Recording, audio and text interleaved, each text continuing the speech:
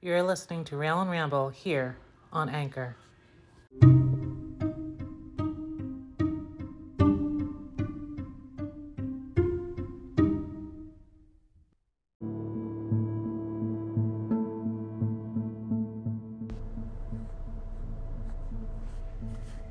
I think that I'm a voyeur and that I enjoy voyeurism, but I needed to be sure. I did some searching to really find out what this word means. And my immediate understanding of this term and this behavior is that it describes a person that enjoys and may even be aroused by the acts of observing others secretly while they are nude, disrobing, dressing, and even operating in a sexual manner. And yes, while this is true of myself, and I do find a carnal delight in seeing something I'm not supposed to see, or visualizing it in a way that would be otherwise condemned or scolded, this is not where I find my purpose or my feelings regarding voyeurism. See, my eyes, they run hungry over strangers.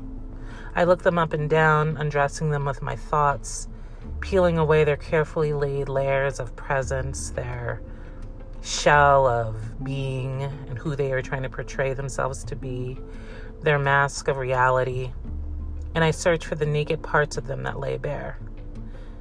You know, the faint shadows trapped within a sliver of light to be noticed, but only truly if you're watching. Each unfamiliar face with awkward body language and insecure personas, how they twist and wrinkle under close inspection, even under closer observation. It is not their physicality that I wish to see them, vulnerable and splayed with blushing bits exposed. No, it is in the muted words that lay just below the surface of their identity. What catches my eye, the scent that pulls me closer, is the unknown. It's the unknown and the smothered morsels of their lives that are hidden and neatly tucked away out of sight. I like to consume things and people. I'm greedy in that way. And what makes me hungry, what makes me rap with gnashing desire are secrets. Secrets that are not so secret, yet they are secret enough that not many know of them. Secrets that not often are the words spilled aloud. They're secrets that are cavernous and are set in dark and hollow places. And these places are where these threaded tales abide, to be buried and hidden away. Yes, those kind of secrets. It is in this that I must see, I must watch, I must know. It calls for complete consumption.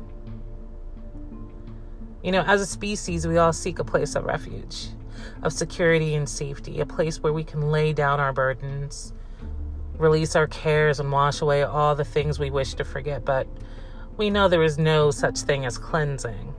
There really is no casting away from the things and moments that mark us, because obviously they have marked us. And herein lies my sweet spot. For we all want to be heard, even through whispers and hushed voices. We all want to confess, to be set free in our truth, if only we had a realm of release, a sanctuary of spoken word. I long to hear the stories, travels, trials, and journeys of strangers, to feel what they felt, see through them what they saw, to languish and fail, to soar and succeed through the testament of their words. Here is where I want to see them naked. I want to find them bare and willing. In this place is where I wish to watch closely as they undress their memories and stand stark, open, and fleshed and blush. I am what they need. I am what they want. The unknown desire they knew not they had. See, in me, they have a sacred place. a willing and open place to spill their messes and wash out their deeds. In me, they have a wide-eyed and faithful consumer, an ally to their release, a vessel to ferry them through the murky waters of memory. And so it is in this that I am a voyeur, that I embrace my voyeurism. It is in this that I watch them, and I wait for them to become naked before me.